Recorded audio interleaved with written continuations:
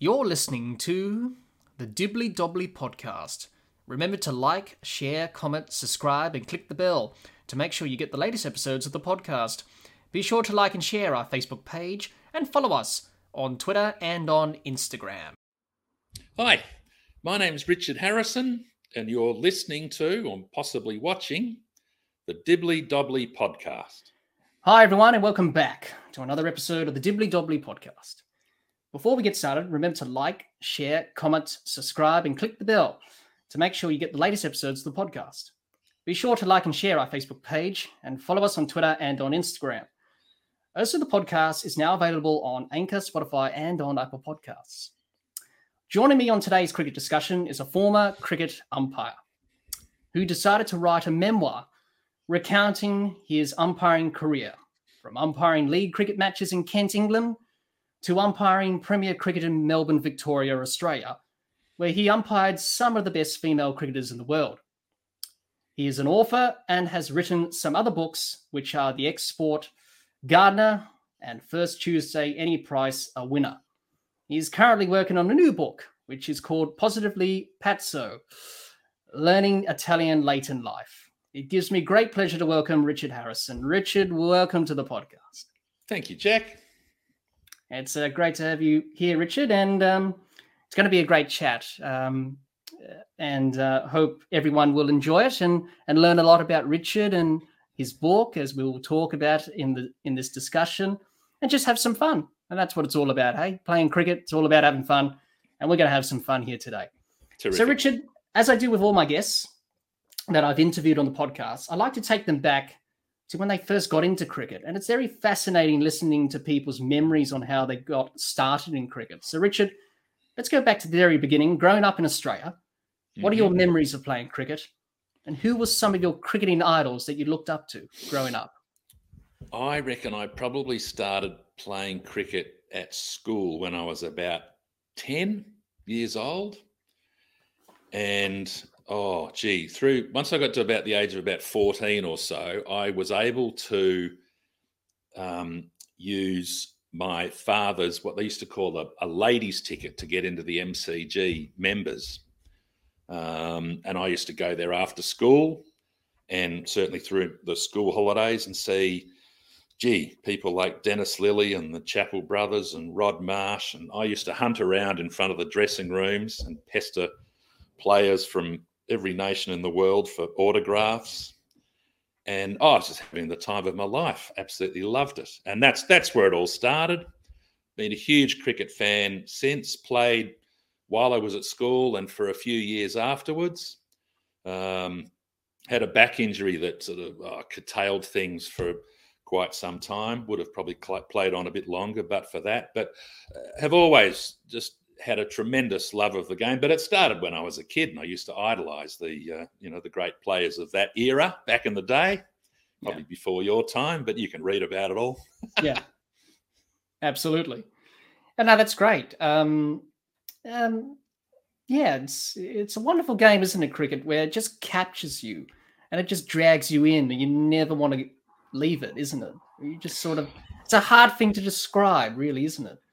Oh, look, it's a game like no other. I think I even mentioned in my book, I mean, there's no game that's got anything like the sort of history, complexity, and traditions that cricket has.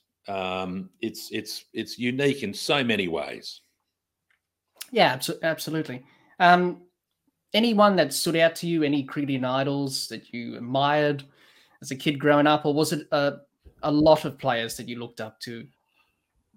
Oh, look, any number, but I suppose, I mean, going to the MCG and seeing Dennis Lilly tearing in from the southern stand end, and the theatre of him making a desperate, raucous appeal for a caught behind or LBW against England or against the West Indies, and the whole crowd erupting as a consequence as he would plant both feet in the middle of the pitch and arms outstretched, make this desperate plea towards the umpire, and everyone's on their edge of their seats just waiting for the decision. It was wonderful theatre. And when you're 14, 15 years old, I mean, it's just colossal. It's wonderful stuff. Yes, it is. And obviously before my time, Dennis Lilly, but it must Oh, have well, been you great to missed see the out. great man in action, really, You wasn't it? missed out. It was great. It was great theatre. Whether or not he knew that at Mm. the time, and whether or not a lot of the histrionics, for want of a better word, were all sort of part of that, I don't know. Maybe it was all just entirely spontaneous, but he would effectively conduct the crowd making an appeal, and it was just magic. Wiping the sweat off his brow as he Oh, usually did. all that, yeah, it was all, but the whole running action, the arms Mm. pumping, it, oh, man, it was just captivating. Yeah, absolutely. And there were some very great bowlers of that era as well. Jeff Thompson and the West Oh, Indian indeed. Four Horsemen. It Indeed. was such a Yeah. wonderful era to be a part of cricket, wasn't it? Just growing Oh, it up was, or even playing the game. yeah, it was tremendous. It was tremendous. Absolutely. So then you got back into playing cricket. When you went to live in England, you umpired cricket, of course, and we'll talk about that later on. Uh-huh. But you had the opportunity to play cricket again after a 20-year hiatus or something like that That's it. for That's it. the Yeah. Shivam Cricket Club. And you dedicated a chapter to the club in the book. And you spoke Yes. very passionately about the club and about playing cricket again and for them. So what was it like playing cricket again after a long break from not playing the game from your early days? And why does the Shivam Cricket Club hold a special place in your heart? And tell us a bit more about the club for those who don't know or who haven't read the book yet. Well, it came about because I'd umpired a season of village and school and some sort of social cricket in Kent, where I happened to be living at the time. And got to know a few guys from a few clubs, and actually got invited by Shiban and one or two other clubs to see if I want to play with them. And as it worked out, I was able to umpire on Saturdays, but I would play Sunday village friendlies with Shiban, which was only about 10, 15-minute drive from my place. And the ground itself was on a huge private estate, and it was quite difficult to find just outside the actual village of Shiban, which in itself is only tiny.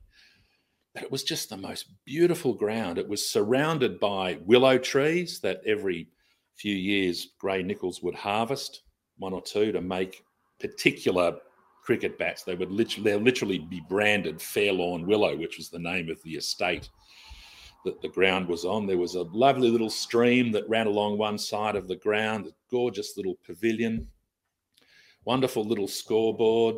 It was, and you were off the road, you couldn't see anything else. It was just like this wonderful little oasis. Wonderful atmosphere, gorgeous, beautiful cricket ground. The whole nature of it was just so wonderful and so friendly. It was just tremendous. Such a lot of fun. Absolutely. Any moments you remember from your playing time for Shivam? There's quite a few that you mentioned in the book, which are quite funny. For those who have read it, you would understand, but for those who haven't read it, they're quite funny stories. So any memories that stand out for you, Richard? I remember one that springs to mind immediately.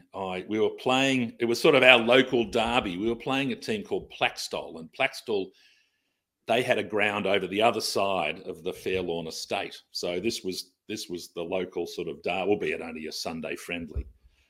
And there was a fellow in the Plaxtol team that I knew from umpiring some social games on Friday nights in Sevenoaks where I lived. And his son was also playing in this same team, and we were batting first. I was slotted in to bat at number 3, and I sat there outside the pavilion while our two opening batsmen put on an opening partnership of 178 before one of them was decent enough to get out. So I finally got out there. I took my guard and I looked around and I faced up. And who should be bowling but this fellow I know, his 14-year-old son, who, with the score on 178 for 1, putting it in the English conscience, managed to clean bowl me first ball. So then I made a very long and disconsolate exit all the way back to the pavilion, having been clean bowled by a 14-year-old. And then I remember a few overs later, I thought, well, I've got to, make myself useful. So I wandered out and just did a stint of umpiring, because, of course, at that level, we all just umpired ourselves. And I can remember standing behind the stumps at the bowlers end, just as this kid's father walked past, this great sort of cheeky smile creasing his lips. And I just said, I remember saying, right, well, you can shut up for a start. And he burst out laughing. But three generations would play in teams on a Sunday. You'd have some kid out there and he's directing his grandfather to field that backward point or whatever. And you would always have a really lovely tea mid-afternoon. You would always go to the pub and have a couple of beers afterwards.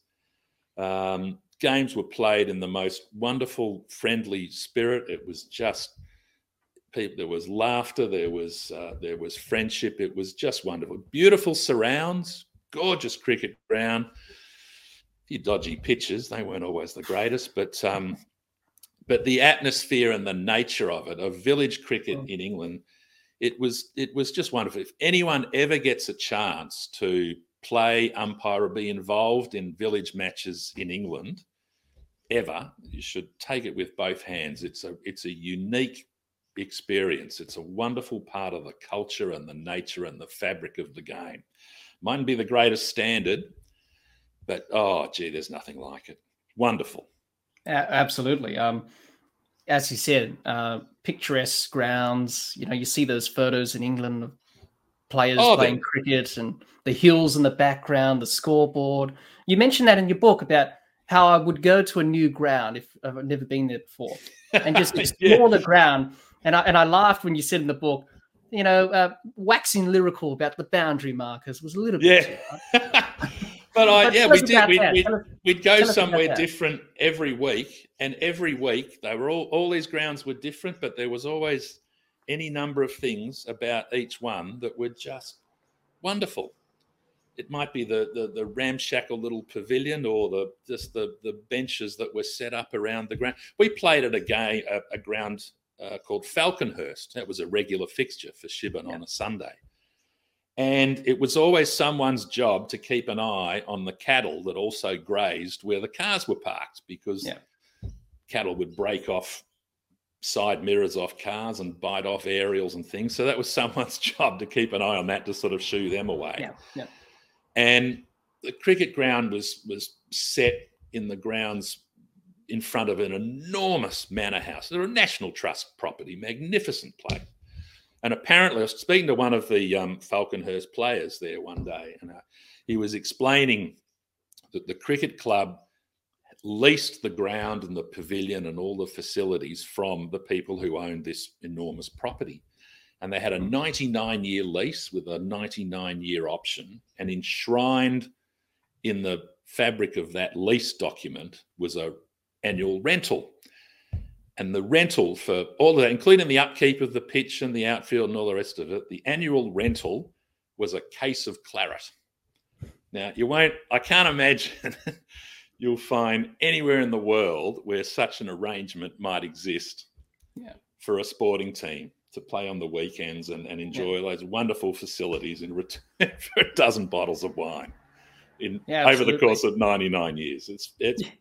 That just sums up what much of village cricket in England is. I mean, it's quite a unique phenomenon. Yes. Just a question: is that lease still going? It's 99 years. Oh yeah. Absolutely. Oh yeah. No, regular fixture for the Shib and Rams.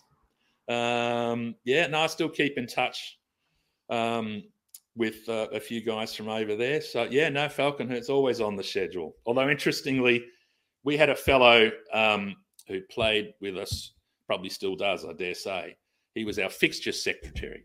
And if ever an opportunity opened up for a new game throughout the season, his criteria was that the players from the club that we would play drank afterwards at a pub that had a particular beer on tap, his favourite beer. So he would always ask them, so that's fine, yeah, we've got a date that's opened up there. And he said, now, where do you guys go for a beer after the game? And they'd say, oh, the such and such, the Pig and Whistle, or the King's Head or something. And he'd say, now, have they got Harvey's on tap? And if they said no, Harvey's Sussex Bitter was his favourite beer. He said, no, can't help you. If they had Harvey's Sussex Bitter on tap, he'd schedule them in. But if they did said, if you didn't drink Harvey's after the game, no.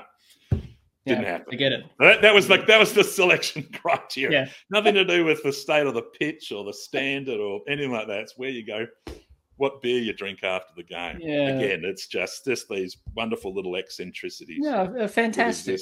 Exist in that part of the world. In the book as well, Richard, you talked about how you had to get your kit because you didn't have any kit, and you talked about getting the bats being made at this company where you were living at the time, and just going in there, getting your bats, seeing the bats being made by the craftsmen, and knocking it with the mallets and all that. Tell us about that. You still got one of those bats from that time, haven't you? Absolutely. So it sits behind my desk. Doesn't get a lot of use these days, but there was a sports shop just sort of down the hill from the flat where I lived, and when I was going to play again, I remember going down there one day and picked up any number of bats and just sort of waved them around in the shop. And in all honesty, there was one brand, one make of bat that was just different. Every time I picked up a Salix bat, which was made by a local company in Kent. Salix, I've since learned, is Latin for willow. They felt better balanced. They just felt right. There was something about them. Yeah. And I went to the factory or the workshop one Saturday morning and said, look, I want to, be interested in the bat, because I only had 3 or 4 probably in the shop. So I started chatting to a fellow called Andrew Kember, who owned the business. Now, he was apprenticed to a very famous bat maker, a guy called John Newbury in Sussex, and actually told him at this stage, look, I'm writing a book about umpiring and playing cricket in Kent. And I said, look, I remember, I think I've written this, that picking up one of your bats was like being upgraded to business class. And I think that probably did it. Next thing you know, I'm out the back of the workshop, and I'm standing in front of this wall with all these, as they call them, clefts of willow. Yeah. These are great, they're sort of bats they've just got the crude bit of willow with bat handles inserted. And he would take a few out and he'd hit them with this wooden mallet and he'd put them back and vice. Eventually, through this process, he narrowed it down to about 3. And then he gave it to me and he said, pick that up. How does that feel? And eventually we narrowed it down to 1, and he literally went from there, shaving off elements of the timber and basically shaping and preparing and creating this bat with me kind of test driving it at each stage. And he would literally file the handle into a shape that was more comfortable for me to hold. And it was an absolute bespoke masterpiece. I was incredibly lucky. And this probably took a couple of hours. But he devoted all that time to make this bat for me on a Saturday morning. And when it came time to pay for it, and I bought some pads and some gloves and a few other bits and pieces, and the girl working the cash register, she just shook her head, said, nobody gets a bat made for them like that. So I don't know how the hell you manage that. It was just right place, right time, just managed to strike a rapport. But it was fascinating to see it, to see the way he went about it, the precision and the concentration. It was almost meditative. But it was, the skill, wonderful, extraordinary. But, it was a hell of a bat. Oh, gee whiz. People must have scored a few runs with it, I suppose. Well, I did. A few others probably scored more with it than I did. But, it was great. It was a very, very nice bat. I was very lucky. It goes sort of unnoticed in the game, doesn't it? How bats are made and how cricket balls are made. It's an art. It's an art form, isn't it? Just it is. Seeing them just carve the wood and prepare all that. It's wonderful to watch, isn't it? It's quite fascinating. There's a cricket ball manufacturer based in Kent as well called Readers, Yeah, went on a tour there one day. That was interesting. But gee, to go to the Salix workshop and have that fellow literally craft that bat while I'm standing there and literally, just for me, and sort of testing the feel and the weight and the balance of it at each stage was really something quite special. Yeah, absolutely. When you reflect at your time at Shivam, what are your best memories of the club and the players and the friends you've made? Because you must have made a lot of friends and made new friends as well in that time. Absolutely. Oh, absolutely. It's the friendships you make. The laughter that happens out on the field. I mean, our games were Sunday friendly, so nothing really mattered. I made some wonderful friends with some wonderful characters, and amongst some of the opposition players as well. Look, it was nice to win a game. It was nice to get a few runs, take a catch, take a few wickets and the like. But it was the friendships that resulted from all of that. It was the vehicle to establish those things, which is really quite unique and wonderful. Very lucky. Yeah, absolutely. And I think that's what cricket's about, isn't it? Mateships, camaraderie-ship when you're playing a team. And absolutely. It's and such look, I hadn't played for 20 years, so it was. I rediscovered my great love of the game, both through umpiring and particularly playing there. And I thought all that had been lost to me. I had no desire, no intention to ever get involved again, and it all just happened by sort of chance and circumstance. It was just right place, right time. Yeah, absolutely. It was such. It was great to hear about that and about playing in England and your experiences there. Obviously, what's different about playing cricket in England to Australia? What are the differences when you play village cricket or league cricket compared to Premier cricket or cricket in Australia? Full stop, because they are different cultures and different ways of thinking about the game or playing it, and how the game is presented. I think much of the attitude and atmosphere that accompanies cricket in England stems from the beautiful cricket grounds and pavilions that host the games. I lived in a town called Sevenoaks. The cricket club in Sevenoaks was formed, I think it was 1731. So, 40 odd years before Cook even landed on the east coast of Australia, that cricket club existed on that ground with probably much of that pavilion all that time before. It's got a wonderful history, and I think much of it said beautiful cricket grounds, village grounds, league grounds, county grounds. They're all cricket grounds. In Australia, certainly throughout Melbourne, they're cricket grounds that are football grounds in the winter.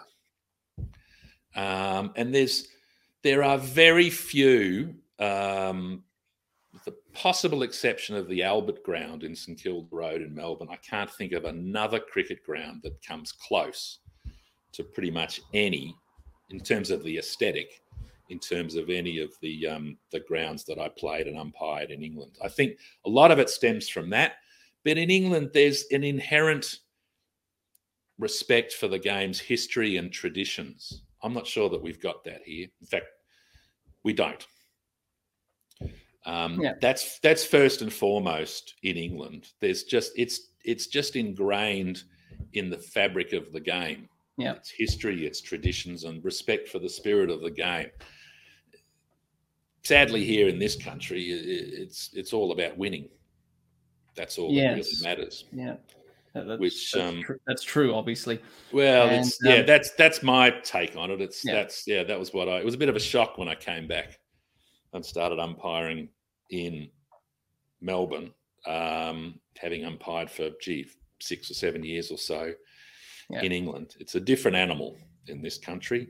Yeah, so it was a bit of a culture shock, wasn't it? Oh, it Just a was. different contrast between the two countries, Oh, it wasn't it? was. Yeah, it's no, it's nowhere near as much fun. I sent an email to the then umpiring manager at Cricket Victoria at the end of that first season. And I said, look, I'm very grateful for the opportunity to umpire, Premier cricket here in Victoria. But to be honest, I haven't enjoyed it to anything like the degree that I did in England. But I said that the exception for me had been a couple of women's matches that I'd done. And I said, look, if it's all the same to you, I'd like to stay on the panel, but umpire women's matches exclusively. And I fully expected an email in response, the likes of, listen, son, you go where we send you, or you don't go anywhere at all. But as it turned out, he said, yeah, that's fine. We can do that. And for 10 years or so, I was the only umpire on the Cricket Victoria panel that umpired women's matches exclusively. Why, I don't know, because I think it was a wonderful time. But anyway, that's how it happened. That's how it fell. Yeah, absolutely. And we're going to discuss about your umpiring journey a little bit later in this discussion. You've just touched on a little bit of that, but we're going to talk about that a little bit later. So, Richard, let's talk about why you wrote your book, Stumped, which is a cricket memoir about your umpiring experiences in England and Australia. And it's a very good book. I suggest to everyone to read it or listen to it. Very funny, very well narrated by Richard. You'll have a laugh, and you'll learn a lot about cricket and about cricket in Australia and in England. So why did you want to write the book, Richard? Was it just a personal, physical record for yourself, or you wanted to share that with other people about your umpiring experiences and your love of cricket? Because was it for those reasons, or you just wanted to write a book for the sake of it, or something? I'd written two books already, one novel and one memoir of the years I spent living and working in England. And it was a friend of mine who suggested, why don't you write a book about your cricket umpiring? And at first I thought, I wouldn't have enough material. But she said, no, look, it'll be great, because I'd probably bored her rigid with various stories and anecdotes about it all. And she said, no, look, it'll be terrific. And I thought, oh, look, I'm not sure anyone would be all that interested. But once I got into it, I absolutely loved it. In fact, once I'd more or less finished it, or at least that first draft, it was all I could do not to delete the entire thing and just start all over again. So I didn't have any particular ambition from a commercial perspective with it. I didn't expect, I wasn't writing it to try and, create a bestseller or some, tremendous commercial success. I did it because I think it was a celebration of the journey, of the time that I spent in England and in Australia. And I think it was also a great tribute to the game from my own perspective. Tribute to umpiring, tribute to umpiring women's cricket, and there were elements of playing again. I was very lucky in that I was a unique opportunity and a unique circumstance. And if nothing else, it's a unique story. Whether people share in that or relish that themselves, that's up to them. But it was a wonderful time doing it all, and it was wonderful, great fun to recall it all and present it all. And it's terrific when people read it or listen to the audiobook and enjoy it. Yeah, I certainly enjoyed it. I listened to it twice, actually. The first time for pleasure and the second time in preparation for this discussion with you today. And it was a very wonderful written book, well audioed, narrated, I should say, by you, of course. I suggest to everyone to go and buy it or download it, because it's a great story about your umpiring experience. That's very kind of you. That's what it looks like. That's the paperback for what it's worth. That's my hat, by the way. The rest of it, the cover design was done by a fellow in New Zealand, but I took the photo with the hat and they sort of took it from there. So that's a nice touch. And I liked it how you called Stumped, just using that cricket terminology. And Yeah, just one of those things that just kind of fell into place.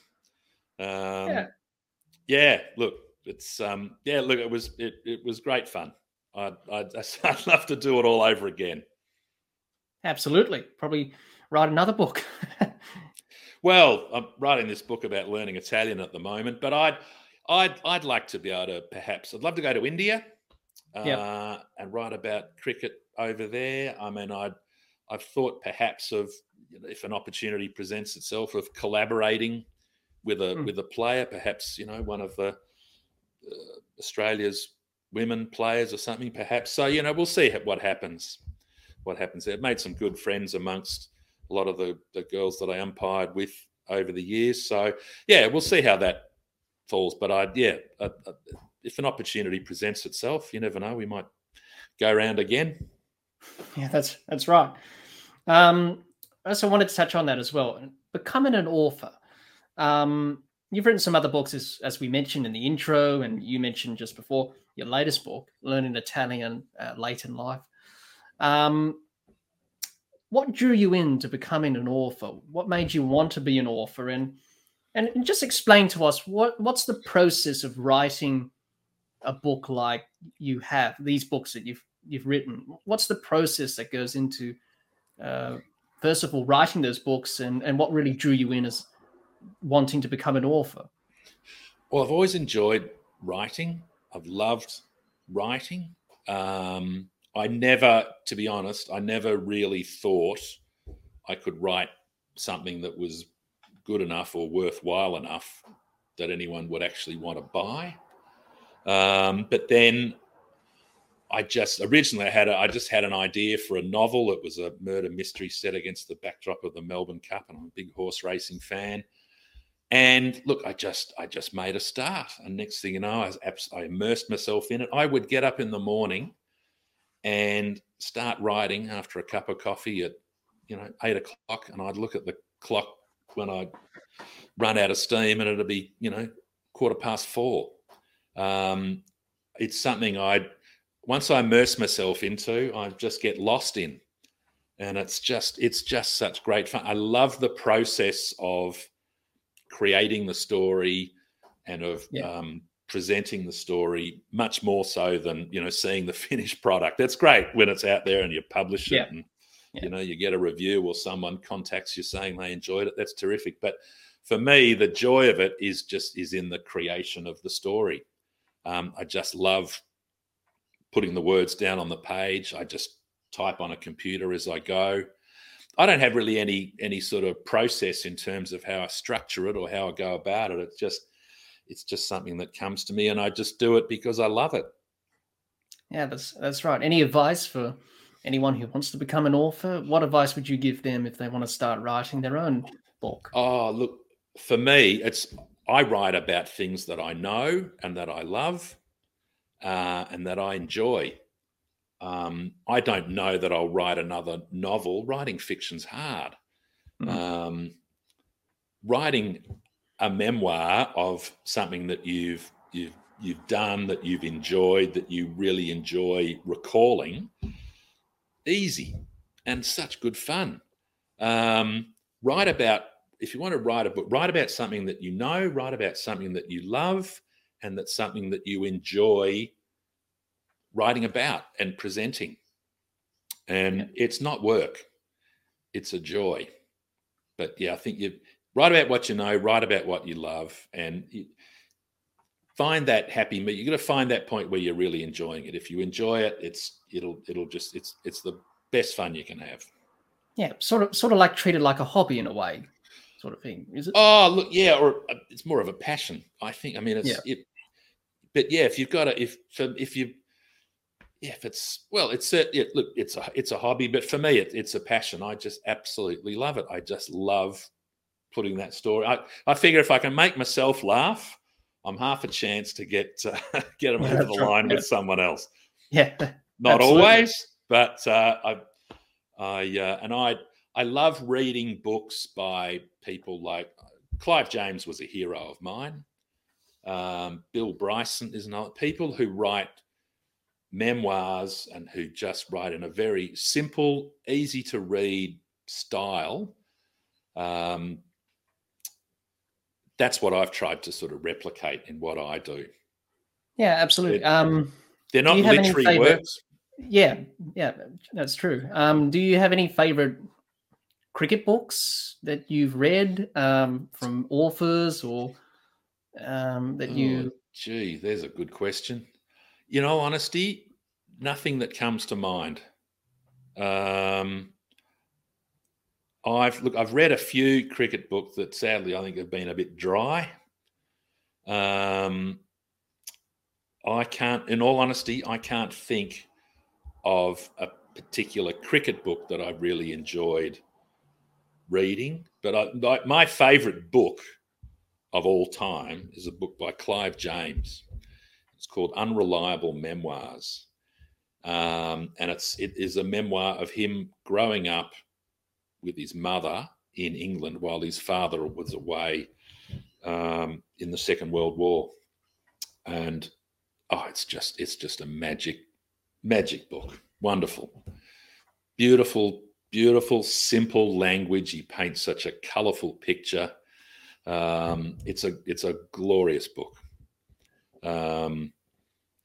But I think there's a skill in that. People think, it's such simple language. There's no elaborate sort of similes and adjectives and prose and here.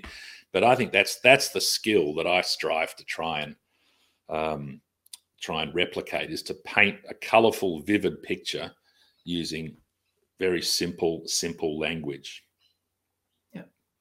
Which a lot of cricket books tend to get into those terribly sort of serious recollection of statistics and God knows what. Just lose me.